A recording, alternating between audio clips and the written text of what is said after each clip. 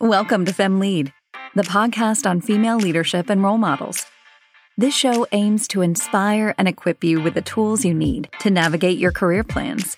FemLead brings inspiring career perspectives and strategies to guide your path to success. Your host, Alexandra, will interview role models on new, exciting topics with each episode. If you like what you hear, give us a review and subscribe to the show on your preferred streaming platform. Enjoy. Hi, everyone. We should be now live on LinkedIn. I'm welcoming you from the FemLead LinkedIn page. Today, we have a very special guest, Dr. Anino Emua. And I have Dr. Anino here with me today. Welcome, Anino. Thank you, Alexandra. Thank you for having me on your show today. Thank you so much for accepting to meet again. We meet in this live setup where we want to tackle some of the questions that we've received and some deep dive in some of the topics that we discussed in the podcast episode. So we are going to be able to get some of your questions. If you have any, feel free to share them with us. Now, we've discussed diversity and inclusion in leadership, but I want to set the stage by sharing with everyone, if you may, what is diversity and inclusion and what does your role at Avandis Consulting consist of? How do you integrate diversity and inclusion in leadership? Well, hi, everybody, and thank you for joining us in today's show. I'll start off with a little introduction about myself. I am the founder and the managing director of Avandis Consulting, which is a strategy and financial advisory firm in France. And we focus on leaders, especially entrepreneurs. We also convene communities of women in business leadership, for example, the 100 Women at Davos. And also, we also have the African Women CEOs Network, which is actually here on LinkedIn and has moved on to different platforms and channels now. In my work personally as well, I sit on the boards of several international companies, including one which specializes on gender balance in the UK. And I'm also a member of the advisory committee on gender and diversity at the Institute of Directors in the UK. So my work, both at Avandis Consulting and in the communities, as well as my advisory and board work, does cover diversity and inclusion. Now, to your question, which is what is diversity and inclusion? And I will just start with a simple definition, which I think can be quite helpful. When we look at diversity, we're looking at representation. We're looking at numbers. So what we're saying is that does the leadership team reflect the population that it comes out of in that society? So that's a representation. So it tends to be in numbers, right? In proportions. So it's measurable in that way. But when we come to talk about inclusion, so diversity is making sure you have the right representation. Now, inclusion is making those voices count. So inclusion is the behavior. It is what happens when you have a diverse team. How do you make sure that the voices get heard? How do you make sure that your diverse team has equal contribution? How do you create a safe space for everybody's voices to be heard? So that's the difference between diversity and inclusion. From numbers into behaviors and making those numbers count. I love it. And if you may, I would really want to share with the audience today, how did you step into this diversity and inclusion in leadership role with your consulting company, coming from corporate banking and from building a career in that space? Because I think you have a very nice setup to share with the audience today. It was almost by chance. And when I say by chance, is that through my career, right from, in fact, before I started my career, and I wanted to go into banking, right? And I never looked at it in terms of gender. I studied economics at the London School of Economics because that was the perfect background I felt to go into banking. In fact, I wanted to go into investment banking. So I never looked at it as gender. I never thought about the numbers. But, later on with my work, I began to see the gender element, and that started off after a few years, because here I was in corporate bank, and I used to lend huge sums of money to international companies, right? And these are sort of global multinational names, and we're talking about millions of dollars and all of that. But then I got interested in entrepreneurship. I felt by this time I was back in Africa, in Nigeria, and I thought, well, why is it that the local businesses aren't growing? And I got interested in entrepreneurship and studying that. And I studied that, throughout when I did my MBA, which was to allow me to continue in banking, right?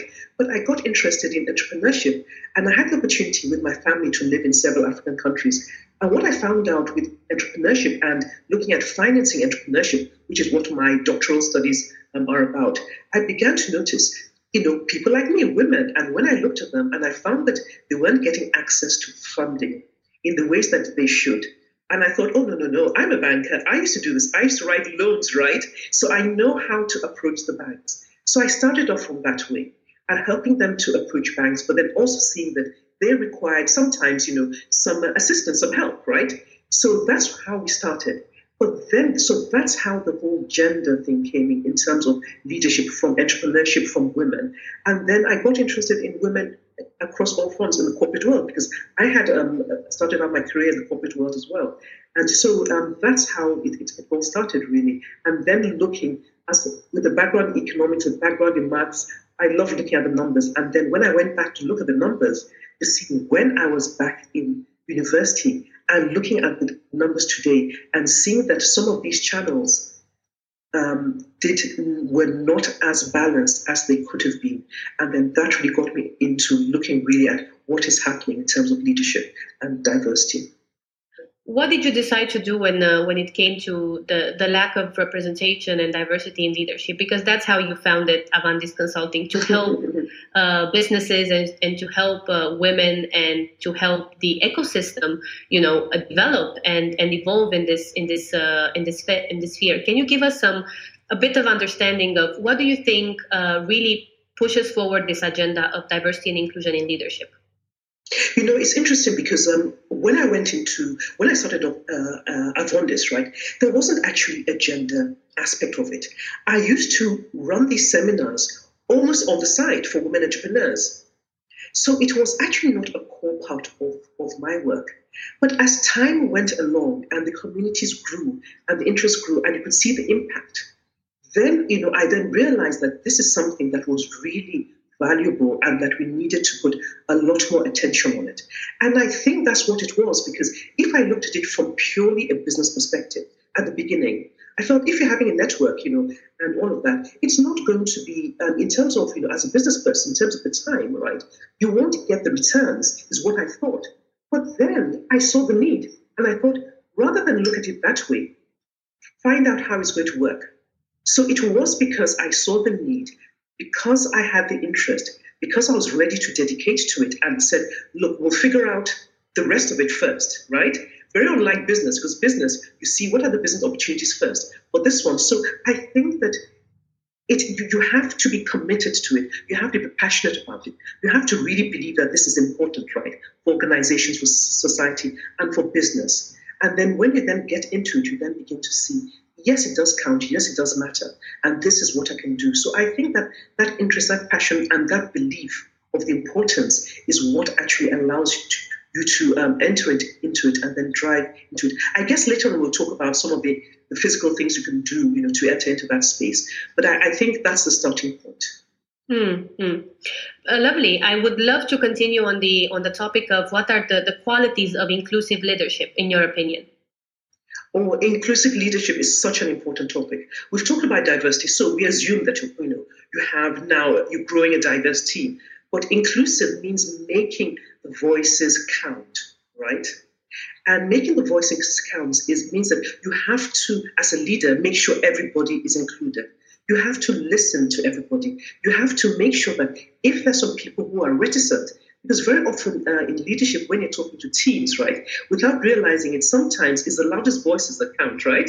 And you have to say it's not about the loudest voice, it's about everybody being involved. So you must make sure you bring up people, make sure you create psychological space for them, right? So that they can share their views. And collaboration is key and is absolutely important, And throughout my career, especially in the latter years, I've noticed that on boards, when you see top leaders, you see how they use those skills of inclusive leadership.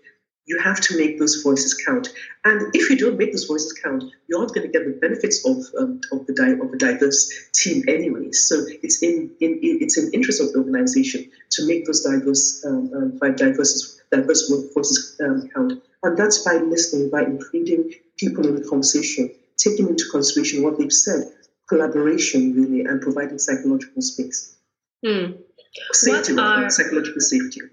Exactly, psychological safety, a topic that we've debated with another podcast guest on product management, who mentioned that as well for developing teams. And I'm really happy you've mentioned all of these points, because my next question would be, what are the benefits of a diversity and inclusion setup in businesses and companies? But what are the benefits? The first one is, all the research studies show these are from places like McKinsey, from the World Economic Forum, from Deloitte. These are the top firms that deal with leaders around the world. And the first thing is that it's actually better in terms of performance. There is actually what you call a diversity gap, right, in performance of firms. When you look at the top firms who are the best who have the most diverse teams compared to the bottom, there's a gap. So diversity actually pays. That's the first thing, okay? And it pays because we live in a complex world. We have a multiplicity of consumers, right? And how do you understand what your customers and clients want if you don't have their voices represented, right? The other thing, of course, is talent knows no gender. So if you are not including all the talent on board, but only including more of one gender than the other, then it means you're losing out on the available talent. And despite what we see happening, talent is probably one of the most important ingredients in terms of performance and success for businesses in today's world. There's a war for talent, right? Even though we're looking and we're seeing ourselves, the world, in a recession due to COVID, but that's actually a short period of time. So you need to have the best. The best talent means you have to have a diverse team to get the clients and to be able to create products, right? The right products. You have to have a diverse team. Right. And also what we say to businesses now is that what we're seeing now is that talent is actually being quite selective, the top talent, and they are deselecting, right, organizations that do not have that diversity and representation in leadership. So those pictures you put out there, right, on that website, if they are not representing diversity, your top talent, you might find it difficult to attract top talent. I think, the younger generation, Generation Z, they are very, very choosy now. That's a very fair point, because, linked to that, one of the questions that the audience could ask is, okay, I want to have more talent, but how do I attract them in my company if I'm not McKinsey?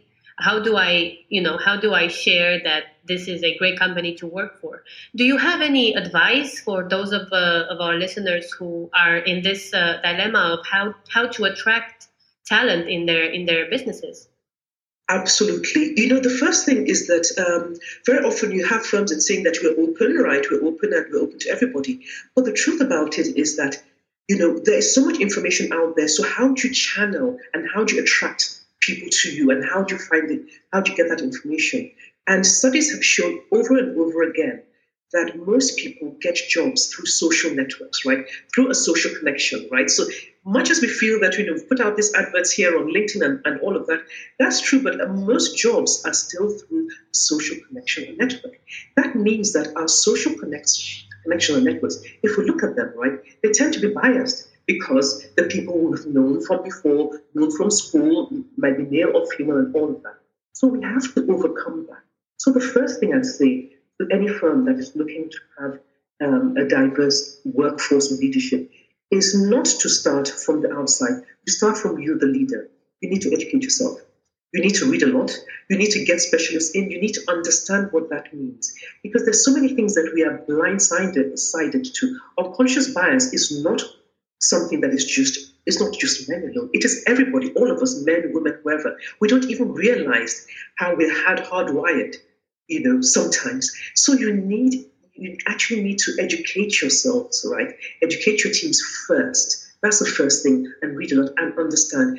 Then your eyes begin to clear. I saw something recently. I think it was on LinkedIn. It was interesting, and it just had frames, right? Frames, picture frames. Picture frames. And it just had empty picture frames and just several of them, blank picture frames. And the story behind this was a lady who was, it must have been some important organization or something, and she walked past these frames and she calls them a dude wall. I thought, a dude wall? What's that? What does a dude wall mean? And all it meant is you're walking by and seeing all these pictures of these people who've done wonderful things, or the leaders in the organization, or the CEOs, or whatever, and they're all men. And she pointed this out to the person who was with her, right, who was a man. And he had seen that forever, and he didn't even think about it. But the minute he was told about it, he became conscious. So very often it's like that. We're not even aware of our biases because they've been hardwired into us from a long time. So we need to educate ourselves and become more conscious about the unconscious biases.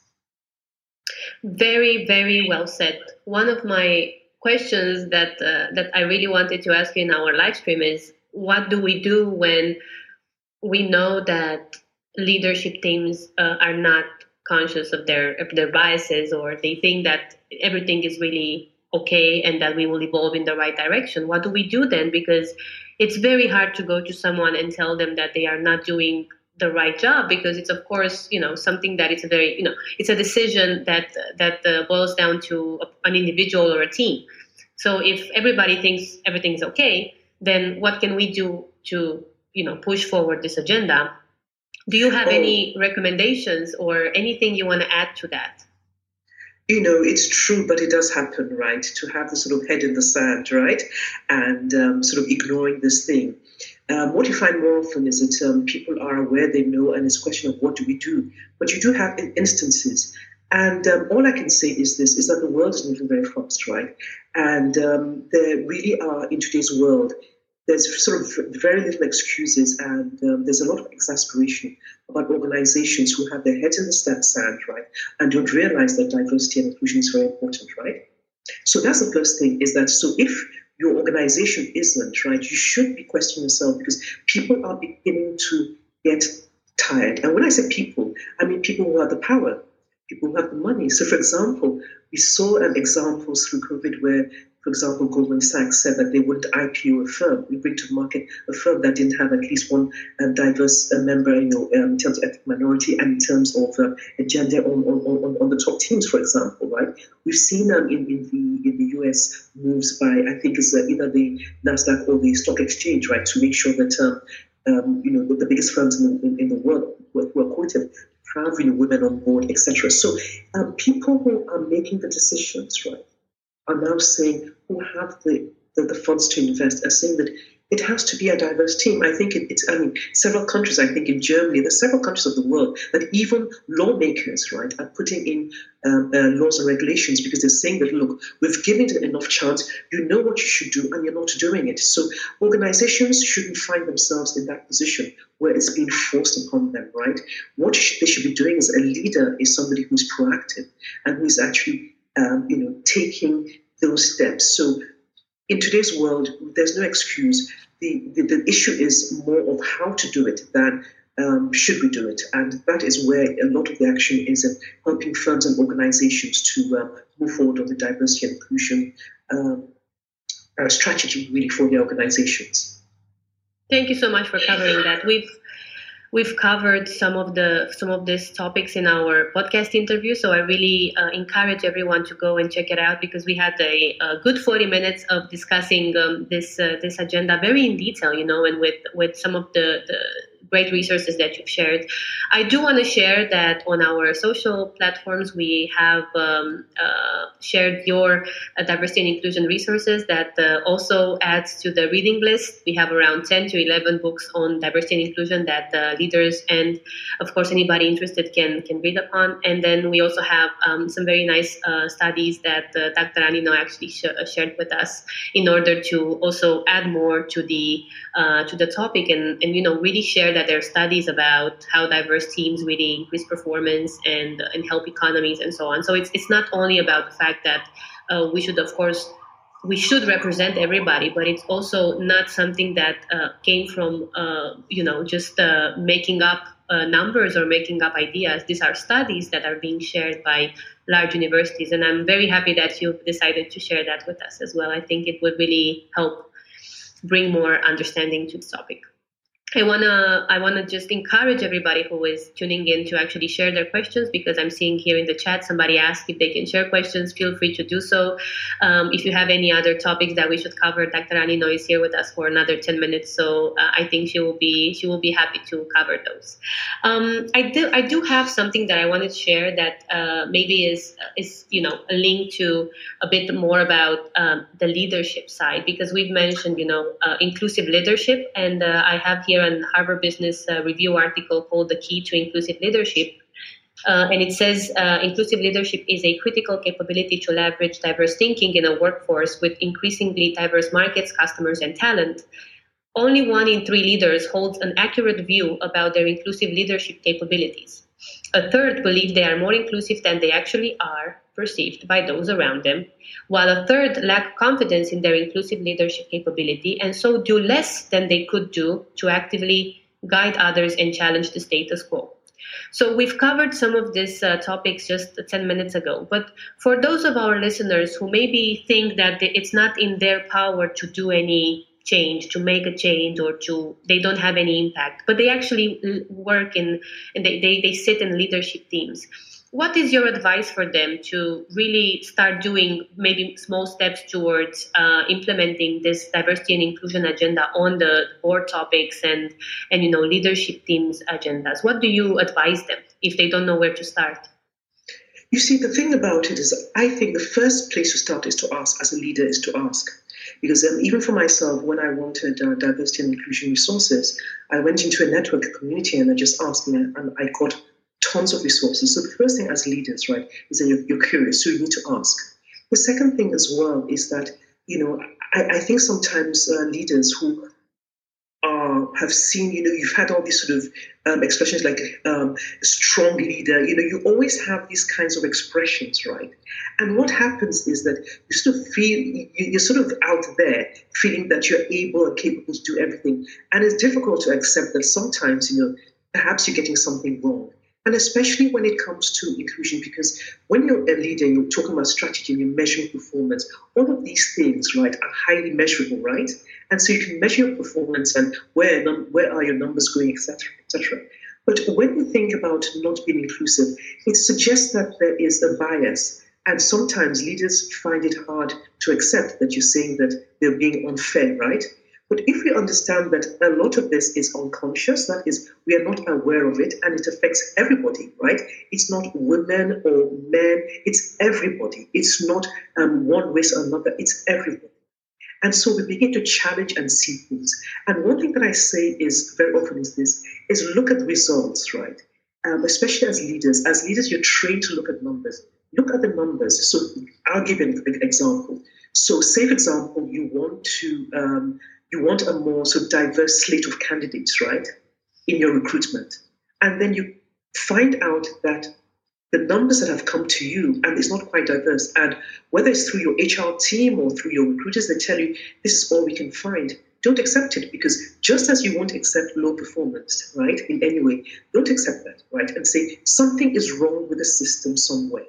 And so go by the results. And if you see that the results show that you're not having a diverse team, results show that you're not having, you're not having women, ethnic minorities at the highest level, for example, then accept that there's something wrong in the system. Or if you look at your pipeline and say, okay, we have, for example, almost 50% of women at the beginning, right? And then we have this funnel effect where it sort of narrows down. Then the responsibility is within the organization. Why is the organization not able to retain women onto top leadership positions? So, that is where the self-introspection as an organization leadership comes into it, right? And the belief that, at the end of the day, it is better for the organization and better outcomes, okay? And this is something that you have in control. As we always say, that the chief executive is the chief diversity officer really of the organization. So it's up to the board, up to leaders, right, to actually say, we are going to do this, and then you educate yourself. The thing I love working with leaders is that leaders are so high-performing leaders, right? They're so bright. So you throw it out to them, literally. Tell them what it's about. Once they accept it, they run with it, right? So it's that acceptance that is usually the first thing and very often the issue. right? Accepting that this is something that needs to be done, or accepting that there are issues, right? But look at it like numbers. If the numbers are coming out with something else, then something is wrong somewhere, and it needs to be fixed. So the awareness is the first thing, right? And we've talked about looking at the how do you run the whole aspect of diversity and inclusion in the organization. And just very briefly, I'll say this. One is that, first of all, diversity and inclusion is not an employee resource group thing. It's not. It is strategic, right? And that has to be represented, right, in the right way. So the people in charge of diversity and inclusion need, number one, to have the team. They need to have the budget, and they need to have access to the top leadership. I think in the case of the President of the United States of America, Joe Biden, I can't remember the name of his council, but the council that he created for diversity and inclusion reports directly to him, and it has his cabinet ministers as all part of it. These are the things that tell you when somebody is a leader is really serious about diversity and inclusion. Thank you so much for mentioning also that that last aspect about diversity and inclusion being a person that just makes it happen, but it's a strategic decision to really evolve and continue to grow as a company, and taking that into account. Thanks so much for mentioning that as well. We have a very nice comment that I wanna read out loud. Christina is telling us, I completely agree with the points you have made, and I don't really have a question. I had a comment. I have recently had the pleasure to have a job interview with a company where my potential future leader asked me what can he do for me in this potential role, communication-wise, feedback, and so on. I think this definitely has a relation to inclusivity, and I'm happy to see that work culture is changing in a good way. So we see that, conversation and feedback both ways really is something to really consider in any sort of setup, even in the beginning when you're trying to build a relationship with your employee. Very, very important. Absolutely. And I think that in a situation like that, you should count yourself lucky when you have, that's a good sign already. Or not lucky, I would say. It should be that way, but think of it positively. If already that's the way the leadership is responding, that these are good signs. Definitely. I do wanna address to you another question before we finish this live stream. Thank you everyone for tuning in. This is really, really fun, and Anino is really a treasure when it comes to giving all of this wisdom and advice. So thanks so much for tuning in with us, Anino. I wanna touch upon your mentorship career a little bit, because Sure. With your consulting company now, you mentor a lot of leaders, and I would be curious to know and also share with the listeners, what are some of those pieces of advice that you have gathered from your mentorship career? Basically, what did you see throughout your interviews and counseling with different leaders? What is it that people want to know? What is it that they are focusing on? Is it personal development, certain leadership skills? What do you think you can share with the listeners now about that? Mentorship has been found out to be something that is really very important in helping, and people grow into the leadership role, and even after that, right? So it's key and it's important, and it's it's a role of confidentiality, trust, and it's something that, if you have the opportunity, right, on both sides, you should do it. What I'm finding I'm finding that it's changing. Previously, it used to be, if you're talking about people in careers, very often people are talking about, this is the next step, and what are the options, and how do they go get there, and and things like that, right? Which is normal. That's the reason you want to progress. But what I'm finding right now, which is interesting, is that people are interested in stories. So what I mean by that is that, I would be saying that, at least in this industry, these are potentials. Talk to them about what it is they're doing, and what they could do, and looking at the CV and the background and your interests. But what I'm finding is people are interested in my story, which at first, I thought it was odd, right? Because of course, I mentor people across industries. So how can it? But I think people relate to stories, right? So what they're trying to say is that, how certain decisions that you've taken along, how did those things happen? People want to relate, right, to what it is, it is you're doing. But I think people are also interested in, it's not only about the best job, right? It's that the best job for me. People are interested in values of the organization, in the leadership of the organization. People are interested in a multiplicity of roles, not just one thing, right? And I also see young people are interested in, at one point in time, they're doing 2, 3, or 4 things. It might be extracurricular, or it might be outside, it might be a network, or they might be leading in something. And also what I see with young people now is that they're taking up leadership roles at a very young stage. And that is only to be encouraged. Thank you so much. And, that is a great update to share with everyone. And, mentorship, sponsorship, having somebody to discuss with your career plans, but even your personal updates, how to tackle your career path are, very important parts of life. And I really, if people that listen and have the possibility of finding a mentor, I think that would be really fantastic for their development. I do want to sum up with asking, what do you advise people who do want to follow in your footsteps and tackle maybe the diversity and inclusion space? Is there anything that you would recommend if we have interested listeners who want to follow in your career path? Yes, I would certainly say that I think we mentioned at the beginning that, if you're interested in the diversity and inclusion space, that certainly you need to have the passion and interest for it, right?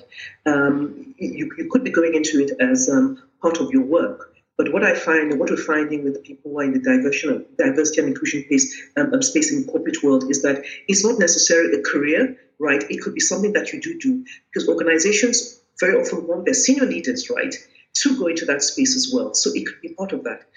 Naturally, it has evolved from human resources, but as people are saying that it's more strategic, right? People are coming in from the business areas as well.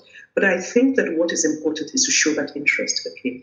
And it's something where you raise your hand, you step out, right? You hear people speak, you develop your personal brand. How are you, shall I say, making yourself different from everybody else, right? In what you say, in the content you produce, in the blogs you write, how are you including your voice into certain things? So I think that is it. And I think the more and more you do that, you begin to see that people would be interested and would listen to you. So I think diversity and inclusion, you really need to be interested in it. You need to step out and step into it, right? Learn about it a little bit and contribute, and then little by little you find that you're building. You are building something there. Whether you're doing it, as a part of your career in terms of corporate organization, right, or whether it is you're building something in the an outside world, or whether it is you're running a community. There's so many different ways to get into it. But I think I just say simply that the world has 3.5 or more billion women. That it's a space that there's a lot of space for everybody until everybody, not the 3.5 billion women, but till 7 billion people in this world, talk about diversity and inclusion and think of it as normal. There's still a lot of space to grow. Thank you so much, Anino. Thank you so much for your wisdom, for sharing your advice, for putting some more understanding to the diversity and inclusion space. I think some of the topics that we managed to cover in this live stream were really very, very important. And I encourage everybody to go and listen to the interview we've shared last week on diversity and inclusion in leadership on the podcast platforms, Femlead Podcast, because I think we've also touched upon some very important topics there. That was all for today. I want to thank you so much for tuning in with me and doing this experiment together on LinkedIn. And I really hope we brought some value to our listeners here online. Thank you. We hope you've enjoyed this episode of Femlead Podcast. Share the news with your friends and follow us on social media at Femlead Podcast everywhere.